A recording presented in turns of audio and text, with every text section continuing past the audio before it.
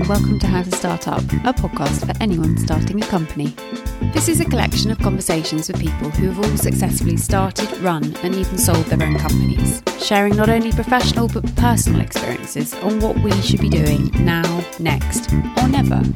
In this episode we hear from Louise Olson and Stephen Ormandy, co-founders and creative directors of Dinosaur Designs, the Australian luxury homeware and jewellery studio. Founding their business in 1985, Louise and Stephen began selling their creations at Sydney markets, where they both attended art school. Since then, Dinosaur Designs has grown to become one of Australia's most renowned design studios and has expanded internationally.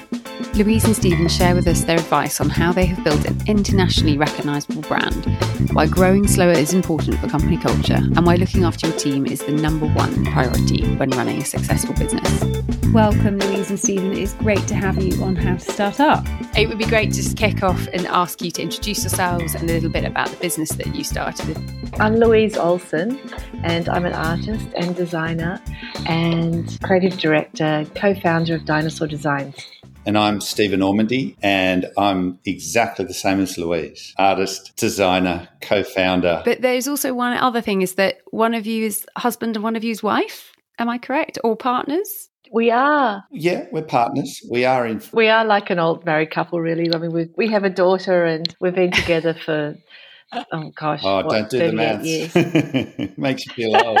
Well, I was going to say, you met at art school. That's right. Because of the register, you were sitting next to each other. That's right. Both names start with us. The classes were alphabetically. And from that first meeting, how did you get from that initial conversation to founding one of Australia's most iconic brands? We spent 3 years at art school before we started Dinosaur. So we had a friendship that was already running, and we were already doing our own individual creative practices that were more immediate. I was making jewellery. Louise was making T-shirts and fabrics. Our third partner at the time was actually knitting, doing knits. So we had our own individual things going that were doing fairly well, and we were selling quite a few. I funded my way through art school making jewellery. You know, it was just, we were already doing that. So we came together, I guess, as a little group to go to the markets. And that was Paddington Markets in Sydney. Yeah. So local art market that's still going today and it's thriving. Indeed. And I know it's a mecca for people who like to shop, me included. But given that you started fresh out of art school, the three of you, and obviously now you're the two leading the business, that sounds like quite a tumultuous change in the business. Is there any advice that you'd give new founders to when they go into partnership with people, or how to set up a company at the beginning to protect yourselves with things like that? I think we were quite young and naive. I mean, we were like 20 when we started the business. It started as a lovely friendship, but I think that the toll of what business often takes you through can be very stressful on friendships and relationship. And I think that with all the love and all the joy that you share and friendship that you share in the beginning, really goes through a lot of stresses with different things that happen with the business, and also the consistency of seeing each other every day and working through things. It's quite intense, really. And I think that you have to look at that when you're forming a partnership, that how are going to be, or how our personality is going to handle the rigours of running a business. But then again, you don't know. And if you spend the whole beginning planning the end, that in itself is such a negative mindset to be a part of. And until you get going, you don't know.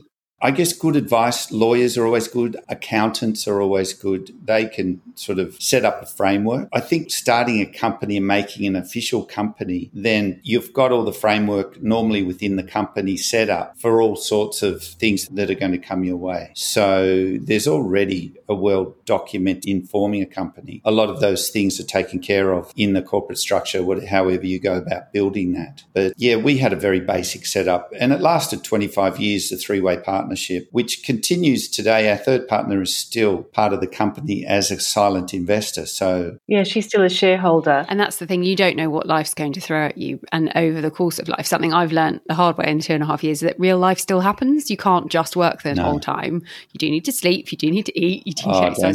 Stuff happens, your boiler might blow up. Yes. Things are going to happen that you can't foresee. So are there any pieces of advice you give people as to planning or process or even that structure, or keeping your sanity? Anything you've learned potentially the hard way? Especially talking to other people in business, especially who have been through it, and listen to what they say. because it's one thing to ask the question, but to really take it on board and try and understand how it's going to affect you. Yeah. And so find people in similar veins, similar industries that could potentially advise you or mentor you. Yes. And you could work with, as much as possible, a phone call away, because really business, especially if you're on your own, it's still collaborative. You're still working with people. You have to be. It's the very nature of our world. It's one big collaboration. So it's all about understanding and being good at that. Yeah, but I think, really reaching out to the right people and sharing experiences and advice is always precious. And this is what this is today. So thank you, because I know that you're now giving back to so many people with advice. So I very much appreciate it. Our pleasure. You've built such an incredible brand, and it's very, very well known in Australia, and it's very well known internationally. How did you ensure that your company grew at a good, steady pace, but without over expanding or stretching yourselves too far into other markets? What was your market approach?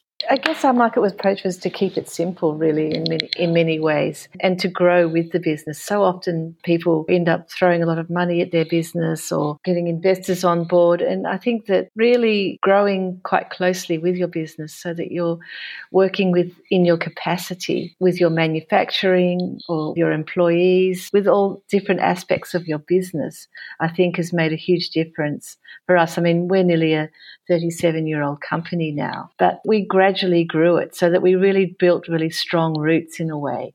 So we see ourselves like a big tree, and that we've got very strong roots so that, say, for instance, going through the pandemic that we've just been through, we were able to navigate our way through that quite safely because we had such good roots and such a good business structure with our stores and with our online business that we were able to handle the rigors of that quite well. Oh, congratulations, because that's by no means a small matter. I think that grows slow.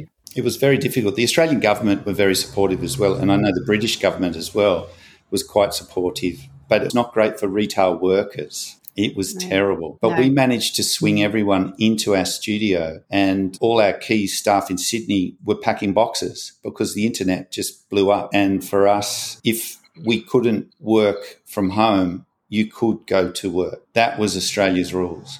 Yeah, so all our retail staff, because we manufacture in Sydney, they were all able to come into our factory and work in the business. And you've come back even stronger, which is amazing. Exactly. And because the company was trading quite well, there was no excuse to let people go. I mean, the shift to online was incredible. What we were losing in the stores was just shifting straight to online. So I think it really educated a lot of people, a lot of Australians who haven't been strong online shoppers, to shop and discover online. And I think what you were saying is behaving honourably as well, because there were so many businesses that were trying to get around the rules of furloughing people, but they were still working, and people were trying to rinse the system. And it's like, no, those days are gone.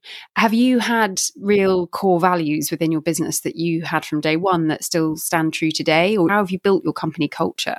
I think we built it around family and looking after people. If you look after us, we look after you.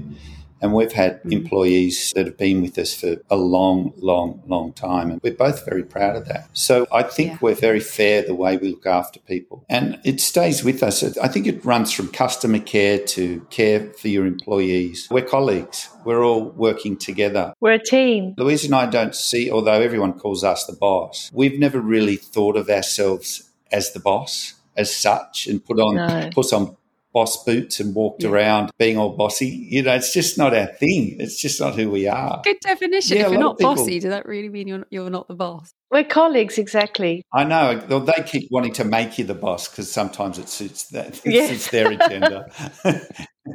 So, all right, I'll be the boss just for you. But given that you are also family, and you said earlier you had a daughter, how do you compartmentalize home and work life balance? Is there a balance? We don't really worry about it. If we need to talk, we talk about whatever. Yeah. There's no rules. Now and again, we can ask the other, look, I really don't want to think about that today. But it's very rare. We just talk it through, and it doesn't last that long. It's not the whole evening's conversation, but sometimes if it's being talked about at home, it's really important. And it's actually a great asset. It's a power. That is a way of life, I think, because we're artists and designers, and I think that we love talking about design and we love talking about art and things that we're doing. I mean, sometimes with business issues, sometimes can be more stressful, but also is quite pleasurable too. It's all those things. I mean, when we were sort of working with our third partner, there was more pressure around us, and we kind of started to have a rule where let's not talk about business when we go home, but inevitably it always creeps back in. It's very hard, I find. Someone said when I started, you're going to think about your clients in the shower, when you go for a run, you're never going to not think about them, but as long as it's not a sort of stress. And I guess, is there any advice that you'd have, given you have survived the pandemic, how do you manage stress in the business? Do you have any hacks around that? I go surfing. Surfing is really great. I think going for a beautiful walk. We're lucky we live in a city that has those opportunities to their doorstep. Yeah, you both love the walk. Which London has too, isn't it? You've got those beautiful parks and walks. And can't surf the Thames, unfortunately. No, you can't. You haven't got the blue that we get, I must admit. And the bright sunlight, I think, always helps. If you can go for a walk around the block, actually, I mean, London's autumn this year has been amazing, but I find everyone said just go for a walk around the block. It's the easiest thing to do, but do you ever do it? No. Little things like that, I think, if knowing how you tick. And then you've really built the business and emerged into new product categories, but really incredibly retained that brand identity. How did you do that? Was it grow slow or really sort of think through designs or go with a gut feeling? How did you enter those product categories? I think that there's a certain DNA with Dinosaur Designs that we work with. I think that when you see a Dinosaur Designs piece, it has a certain feel and look about it, and we're very inspired by nature and art, and I think that we also love that juxtaposition, which I think has been a real identity for Dinosaur Designs, is that we work with a relatively modern material, resins, but we try and work with it in a very hand-felt way. And everything is handmade in our studio in Redfern. It's all, and I think that's what sets us apart from other brands in the homewares industry or in the jewellery industry. So it doesn't matter what product it is, jewellery, homeware, it's always made in Redfern and it's handmade. Yes. Yeah, it's all handmade. It's so tactile. You want to touch it. Yes, exactly. And we love that. And it's got a nice sense of colour and you can tell that sort of hand-felt quality. There's something really warm as human beings about something that you can touch and feel, and particularly when you're wearing it close to your body or even when you're taking it home. There's something about that that's really warm and natural to us, I think, as human beings. And are there any categories you've branched into you've gone, no, that's a terrible idea? Yes, candlesticks. Really? How come? Well, someone nearly burnt their house down with them because they burnt the stick into the... Louise hates this stuff. Someone burnt the stick and then it caught on fire and their table caught on fire. It's not our fault, but inevitably it's our fault in their mind. So we thought we'll stop doing candlesticks. Yeah. But we still do a brass one. We do a brass one now. Oh, resin, of course. We don't do resin. We don't do a resin one, but in resin, we don't do Dinosaur Designs ones because people love to put a candle in, the resin and very glowing and lovely, but it's really not the right material. Buyer beware. For a flame. Yes. Yeah. We all know that being a sustainable business is the right thing to do, especially post-pandemic. We've seen B Corp do more and more publicity around what they're achieving and how many more businesses are becoming B Corp. And there's many other certificates you can go after as a business to sort of mark your stamp of approval when you think about being sustainable. But are there things that you've done over the years that have made sure you live up to that? How important is that to you to be a sustainable business? I think it's at the base of everything we do. We tend to think about how what we do affects across the planet as well as our backyard. And we've got a few initiatives, but the fundamental nature of resin is it's actually an original byproduct of the petrochemical industry because it's a very particular type of material, different to most plastics. It actually was going to landfill for petrol manufacturers that basically that landfill product was turned into resin. So it's one of the... So it's a waste. We're working with a waste material. A waste material, which has been then developed into a very sophisticated and probably drives its own industry now. But it uses up, because you take oil and you have petrol, they look very different. And what is stripped out becomes resin. So that really, even the core material you use has set you on that trajectory. Yeah. Was originally a waste. So it's a waste that we hope to turn into something that people value and treasure as an object. Waste not, want not. Yes, exactly. Plus, again, how we package, how we pack. We're always looking at different ways, how we manufacture, why we manufacture, how much we manufacture. That's all part of our process as well. We're very slow at growth, and we plan at doing that because we just want our impacts to be controlled as we go. I was going to say, given that you are established and your business is obviously clearly very successful, you could just sit back and go, oh no, we're fine, we don't need to change. But are you constantly championing change and empowering your teams to look for new alternatives? Absolutely. Definitely. I think that with any environment initiative, it's a constant work in progress. There's always room for more and more and more improvement. And then we always look at that as a business. Especially with packaging and shipping, I know that's key. Yeah, and it's across the board. It's in design, it's in your thought process. We're students, and we continue to be students. Yeah. We don't assume we know everything, and there's always something you can learn. So it's a student mentality that I think is really important to keep in life, that interest. So you're hanging on to your 85 mentality of learning. Yes. Yeah. Exactly, of being interested. But how do you keep it? I mean, I'm only 2.5 years in, so I'm still on that adrenaline-fueled learning curve of, oh my good God, I have no idea what's next. How, given that you have built this business and are building still, how do you keep innovating and how do you find your inspiration today? I guess there's one thing that underlines that is the business has been successful. So that gives you a natural dynamism to keep going because it is successful, and you think, well, I can actually indulge myself in this area now because we couldn't do that before because we didn't think there's anything in it. It was too risky. Now we can have a go, and it turns out, oh, that does work. Oh, that's interesting. But I also think that idea of it, sometimes it can be a bit of a pressure worrying about having the next idea and so forth. I think it's so often when you start making and creating, that often takes care of itself. Yeah, true. One idea leads to another idea. And I think for me, I had this thought just this morning of, goodness, when you solve one problem, you just let another one come to the top of the list, and there's never going to be a list empty. It's like, get through this, solve that, then the next one bubbles up. But actually you flip it into the positive of like, well, we can do this, and then once that's done, we can do that. And it's having that energy around it.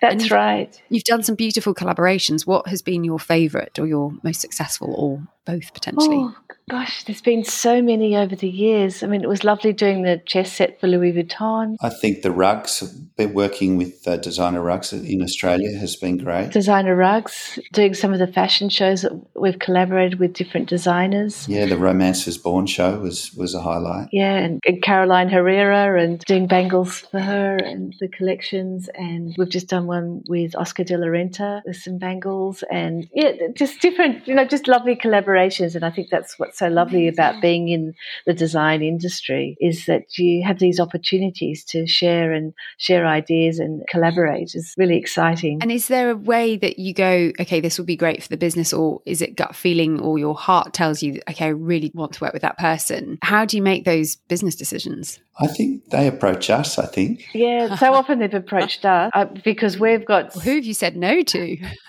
We're unlikely to approach people because we're doing our own thing. Most of the collaborations have been presented to us, I must admit. We're very shy like that. I love that. We've got so much going on within the business. And this is what's so lovely about having a business, is that things come to you. Start putting things out there, but there's this wonderful kind of ripple of things coming back at you too that you can start sort of playing with. And that's what's so exciting about having a business, is you're out there, but it's amazing what comes to you when you start. And I feel like I've had 20 years of being expected to be in an office on Bond Street for a brand, and you turn up and you do the job description. And now I feel very boundaryless, which is really exciting in some ways, and you can feel very vulnerable in others. But it's the sky's the limit, and it's trying to rein in that adrenaline a little bit. Do you have things where you cut off your day and go, right, now is the end of my day and I'm going to go for my walk by the ocean? Do you have to force yourself to stop sometimes? I think it's lovely to think about it. It's not a chore or a difficult thing, that, even the difficulties, it's a way of life. It's okay. You can kind of take it in your stride. And sometimes you going through those walks, it helps you think even more clear. And